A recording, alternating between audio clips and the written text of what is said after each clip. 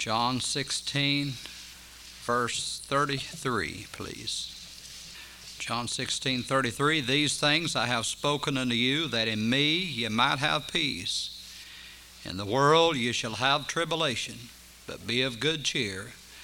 I have overcome the world. Let us pray.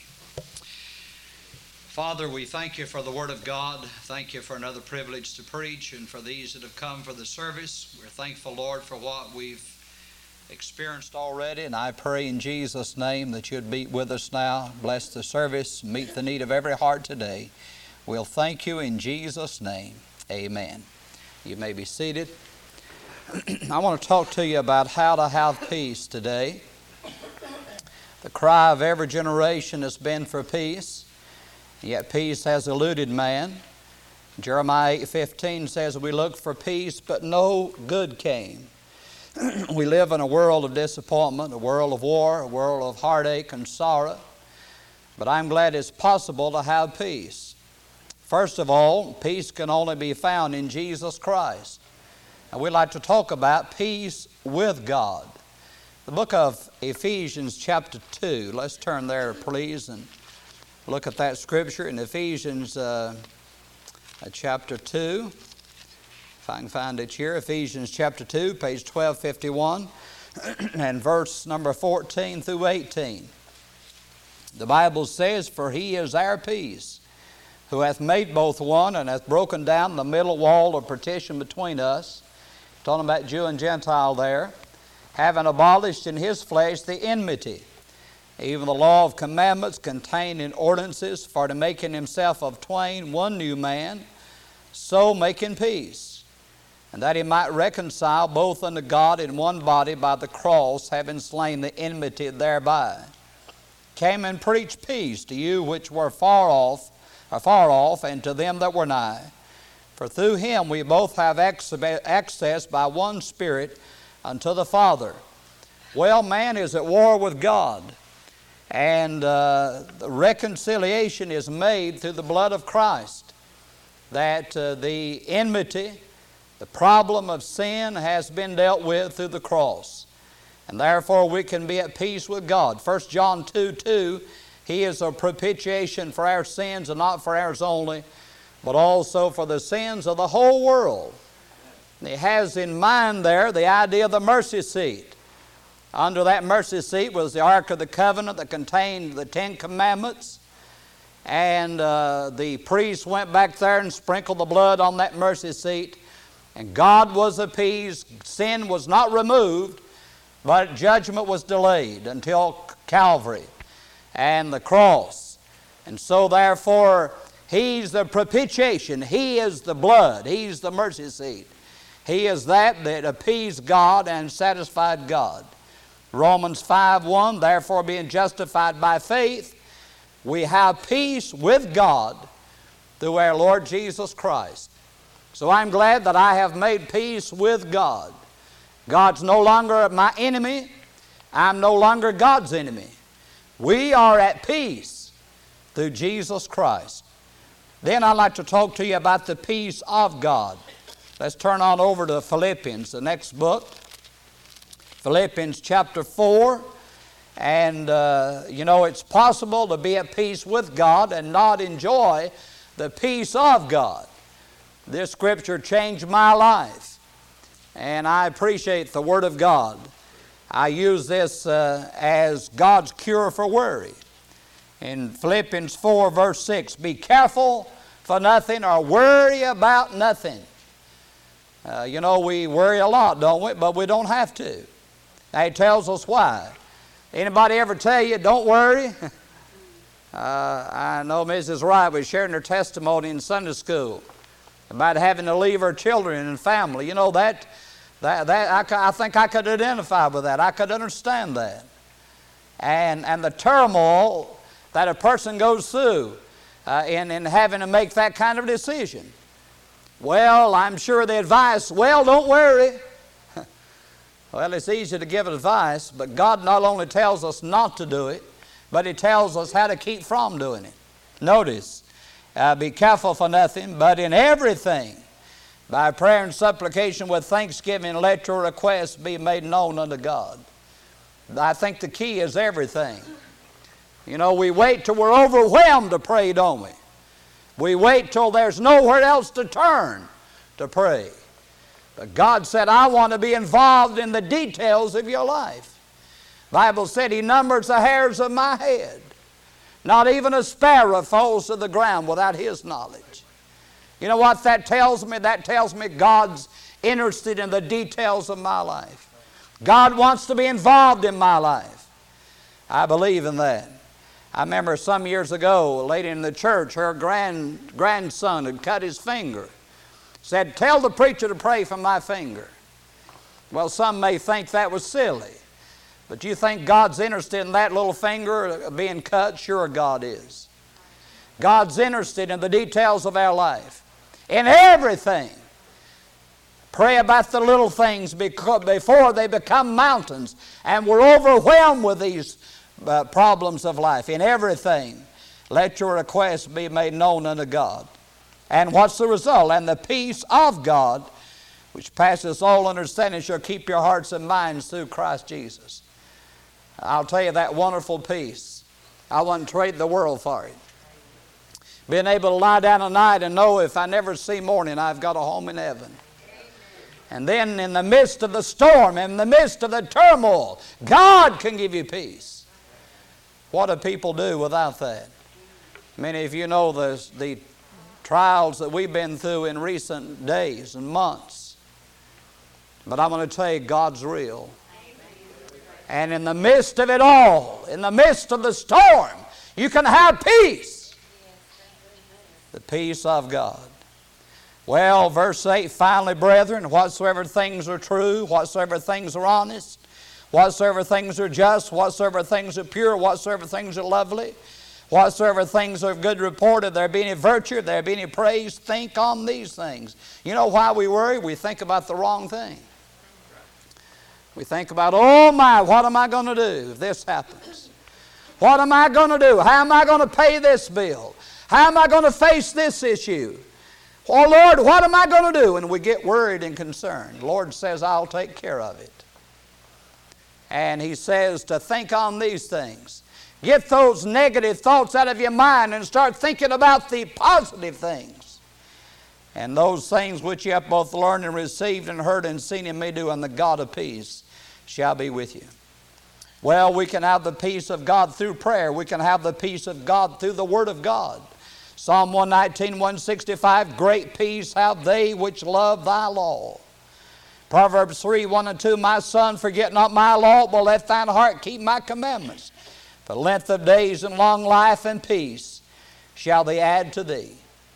Isaiah 26, 3, thou wilt keep him in perfect peace whose mind is stayed on thee because he trusteth in thee.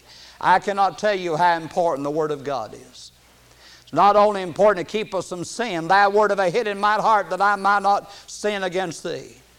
But the Word of God, when the storms of life come, they're a source of strength and comfort. Thank God for the Word of God. Listen, what if we didn't have a heaven to look forward to? The tragedy is, as I think about this missionary, is there's many who don't know there's a better world. They don't know, and if they've even heard of it, they don't know how to get there. Somebody needs to care. Peace comes through prayer. Peace comes through the Word of God. Peace comes by walking in the Spirit. Galatians 5:22 talks about the fruit of the Spirit is love, joy, and peace. And the ninefold fruit of the Spirit that is mentioned there in the Word of God. The peace of God is a part of being a Christian, is available to the believer. If you've made peace with God, you can enjoy the peace of God. How to have peace with God, how to have the peace of God, and then how to have peace in the home. I'm glad the Bible is a very practical book. Not only tells us about heaven and hell and about eternity, but it deals with issues of life. Tells a man how he ought to treat his wife, and a wife how she ought to treat her husband. Tells you about bringing up children, how to train children, employer-employee relationships. The Bible is very practical. Many people miss the practical aspects of the Word of God. Listen, I believe the Bible it has an answer to every problem of life. It may not deal specifically with every single issue, but the principle is there to guide you and direct you. And you can have peace in your home. Brother Fred Stillman, that was with us a couple of Sunday nights ago and preached for us, I led him and his wife to the Lord one night on visitation. A man who was coming to our church had been saved and was in the church, and he said, I have a friend I've been talking to. I want you to go by with me and see him. And we went by and he went home, and we went and made another visit and came back by, and it was getting kind of late, and we noticed a light on. I said, well, should we stop? He said, yes, let's go ahead and stop. And we stopped and began to talk to them, and they were in a liberal church. And I witnessed to them about the salvation of the Lord, and asked them if they knew that they die, if they were to die, they'd go to heaven. And they said, no, we don't know that. I said, would you like to know? And they said, more than anything in this world. And I was able to lead them to the Lord that night. And of course, God called him to preach and pastored many years. And but what I was getting to, their home was having problems. But when Jesus came in, when the Lord came in, He restored. In fact, He gave them something they never had. And they have had a wonderful home these years. God can give you peace in your home. Let's turn to 1 Corinthians 7. And there's a lot I could say about the home, but I think it's summarized in this chapter. And verse 15 says, God hath called us to peace. He's comparing in this chapter the advantages of a celibate life against the married life. That's the discussion of the chapter primarily. And he makes some comments in verse 30. Let me begin reading verse 32 of this chapter, 1 Corinthians 7, page 1218, verse 32. But I would have you without carefulness. He that is unmarried care for the things that belong to the Lord, how he may please the Lord. But he that is married care for the things that are of the world, how he may please his wife. There is a difference also between a wife and a virgin. The unmarried woman care for the things of the Lord. She may be holy both in body and in spirit, but she that is married care for the things of the world, as she may please her husband. Again, he's comparing the life, the unmarried life, against the married life, but he makes a statement. The married man cares for the things of his wife, how he may please his wife.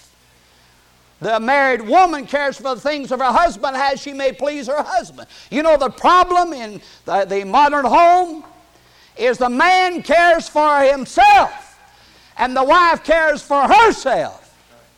That's the problem. And that's because people don't understand what love is. They marry for lust instead of love. Lust is what I can get from you. Love is what I can give you. For God so loved the world that He gave Himself.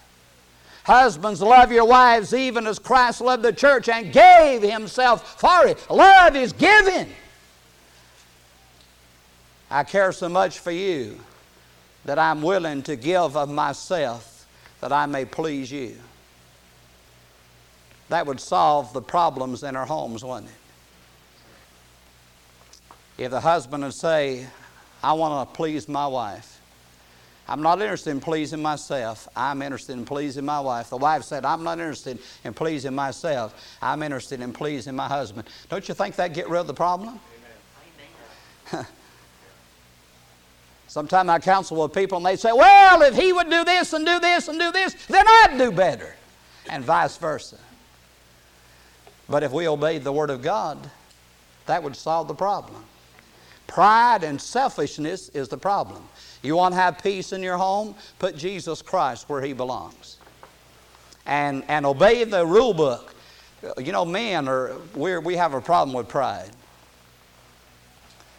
I mean, you get something to put together and forget the instructions. I can do it. When all else fails, read the instructions. You have problems, read the instructions. You want to have a good home, you want to have a good marriage, read the instructions. People say, well, who is to take the initiative? I believe the Bible clearly puts the burden on the husband. If there's conflict in the home, well, if she'd do right, I'd do right. No, that's not love, is it? God husbands, love your wives even as Christ loved the church and gave himself for it. Who took the initiative in our case? Jesus, right? I wasn't looking for him, he was looking for me.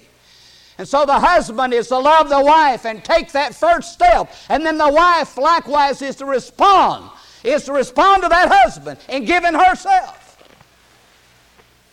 You can have peace in your home. Let me move on. You can have peace in the church.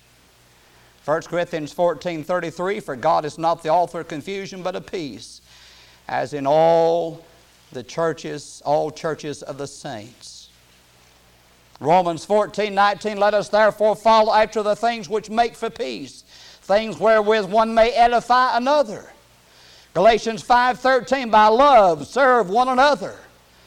God wants there to be peace. You know, most divisions and problems in churches are over frivolous things. You heard the story about the chandelier, didn't you? They were voting on a chandelier. The fellow said, I'm against it. Said, first of all, nobody in this church knows how to spell chandelier. Second of all, if we had a chandelier, there's nobody here that knows how to play it.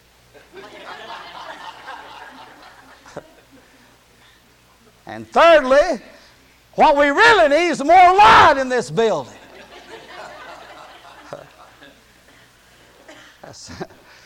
That funny little story sounds like some of the problems that we have, doesn't it?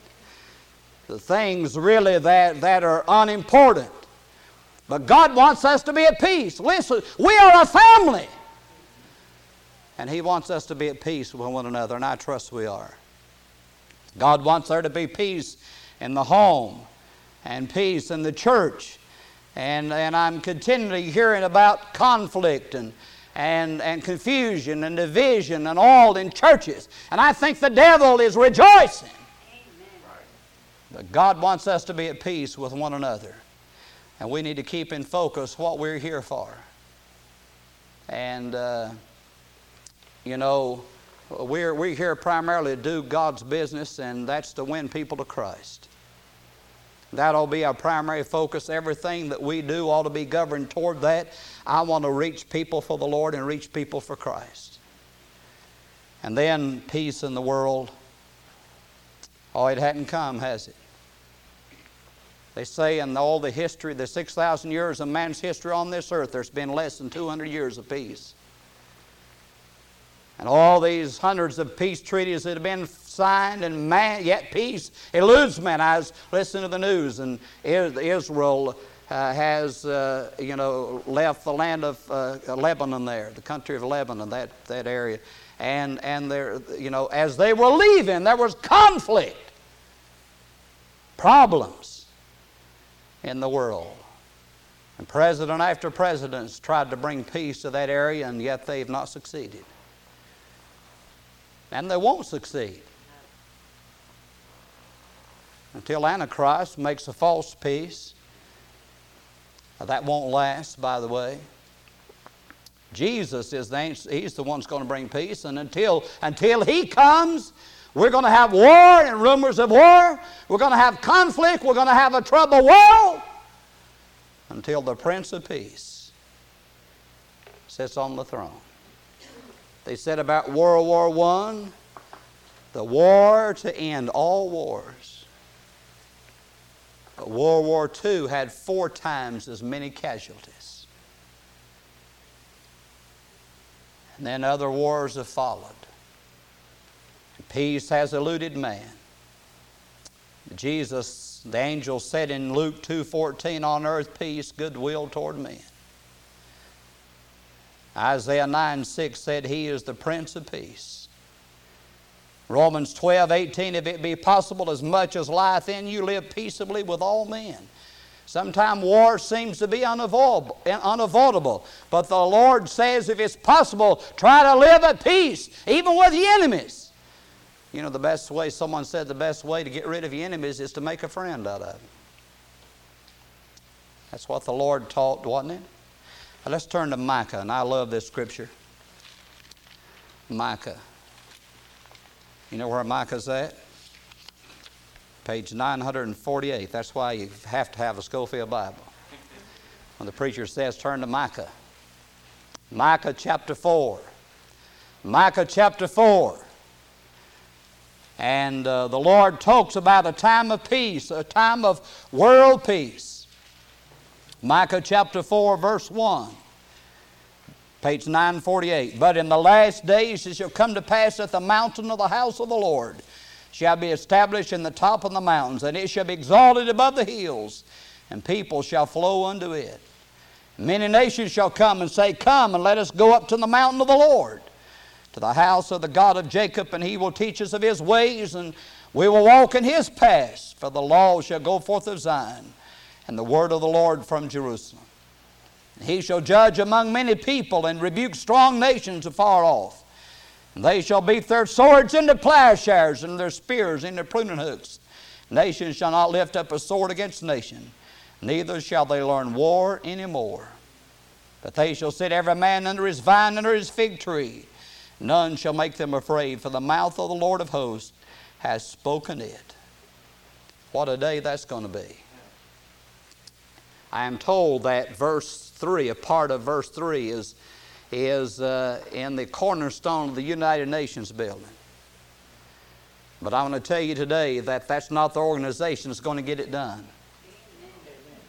In fact, I'm against disarmament. You read Joel chapter 3 and you'll be against it too.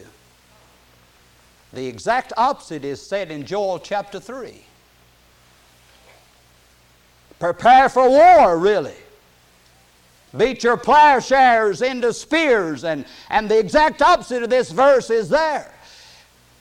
As B.R. Lakin said, how can you have peace with a loose devil, a coming Antichrist, in the battle of Armageddon yet to be fought? We're not going to have world peace until the Prince of Peace sits on the throne in Jerusalem and rules this world with a rod of iron. I'm looking forward to that day when all the weapons of war will be destroyed. And it's going to be a great day when the plowman will overtake the reaper, when the earth will produce until they won't have time to gather it in. When they visited, you remember they sent the spies in, they visited the land of Canaan, they came back with grapes, took 2 of them to carry it, a cluster of grapes. That's with a curse of God on it. Think of what it's going to be when Jesus is here and He lifts that curse. It's going to be a great day. The tree of life, the river of life. I'm talking about the eternal age now. 12 manner of fruits yielding a crop every month. And we'll sit by the water of life and enjoy God's creation forever and ever. I'm looking forward to that. We live in the land of the dying, but we're going to the land of the living. That's our hope. In the midst of it all, you can have peace. That's what Jesus said. In the world you'll have tribulation. But He said, I spoke these things unto you, that in me you might have peace. In the world you'll have tribulation, but be of good cheer. I've overcome the world. Listen, you're going to have trouble. My family and myself, we went for years. Didn't have a lot of problems. But the last year has been one of continued problems. Man that is born a woman is a few days and full of trouble. If you live long enough, you'll have your share. But the Lord says in the world you're going to have tribulation. You're going to have trouble. But thank God there's a better world, isn't there? There's a better day. I'm glad of that. My heart broke. My son-in-law broke down and cried like a baby. My heart went out to him. It's tough. Been married a couple of years. Cancer's a terrible thing, isn't it? But I'm glad there's a God. There's a God in heaven who understands their sorrow and their heartache. You try to stay strong and bottle up your feelings, and then there comes a point that you just can't handle it any longer, you know. There's a God that's give us hope of a better day. In me, you can have peace. It's the only where it can be found is in the Lord. You'll not find it in this world. This world will disappoint you. But in Jesus, in spite of it all, you can have peace. Aren't you glad there's a better day? I think of my loved ones that's already gone to the other side. I'm glad one of these days I'll meet them again. Glad I'm saved. Glad I can tell others this wonderful good news. Let's bow our heads, please.